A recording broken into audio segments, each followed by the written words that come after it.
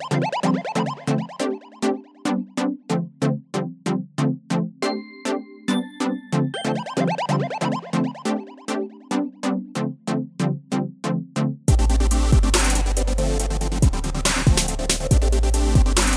going on, guys? Josh Culler here, back with another episode. And today we're going to talk about the follow-through.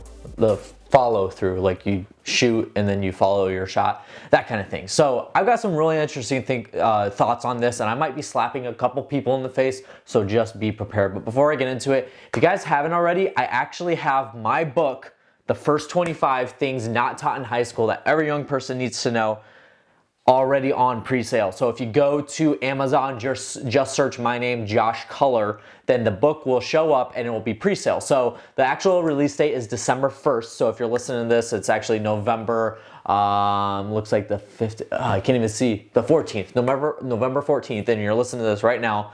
The book doesn't actually come out till December 1, but you can pre-order it right now. So it's on Amazon.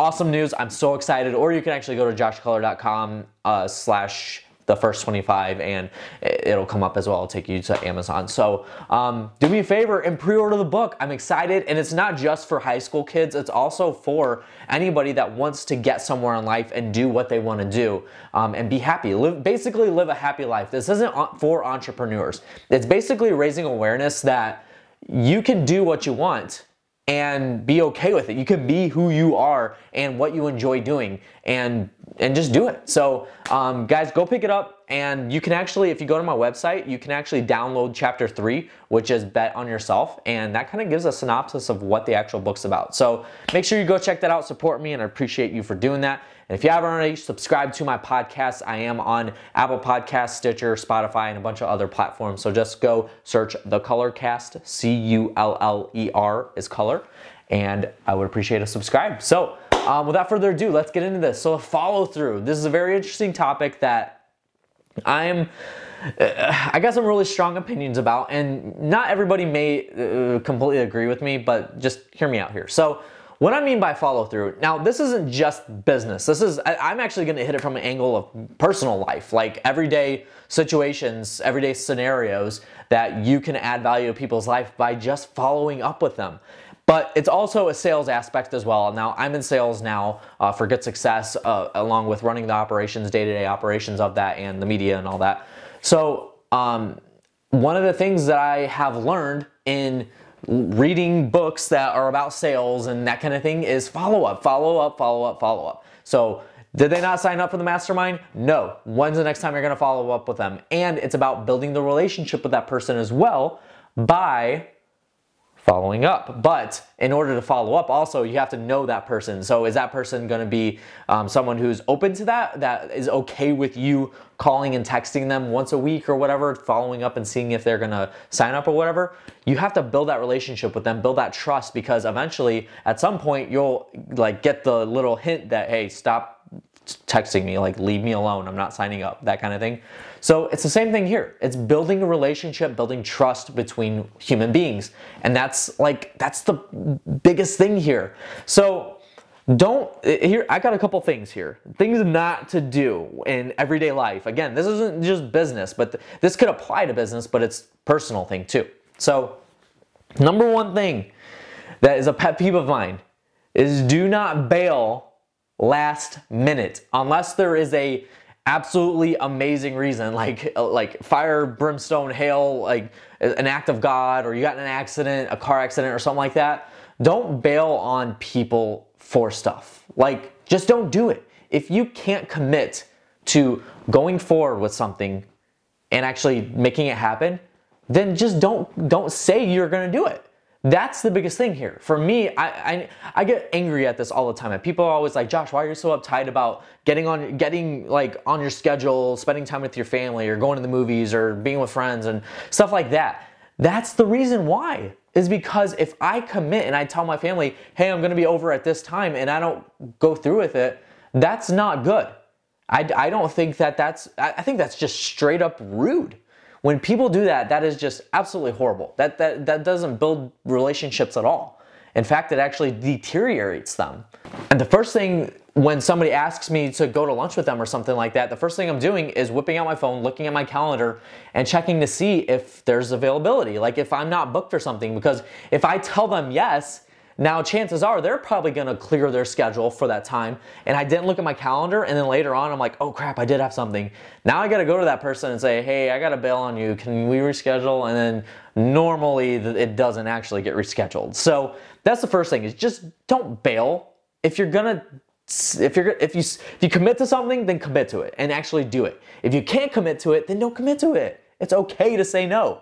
So the next thing is, when you don't follow through with your word, people lose trust. So there's also the people that bail and they don't say anything about it. Like they bail and then just, you never hear from them again. Like, I don't understand that. I really don't understand that, because that loses trust more than anything, because then you're like, now it's are you a man of your word? Which is really like kind of my next thing is, if you say you're gonna do something, then just do it. Being a man or a woman of your word is highly valuable in today's society, because people more than ever are bailing on stuff, or they have excuses and reasons for not doing something, not following through. That's not acceptable, okay?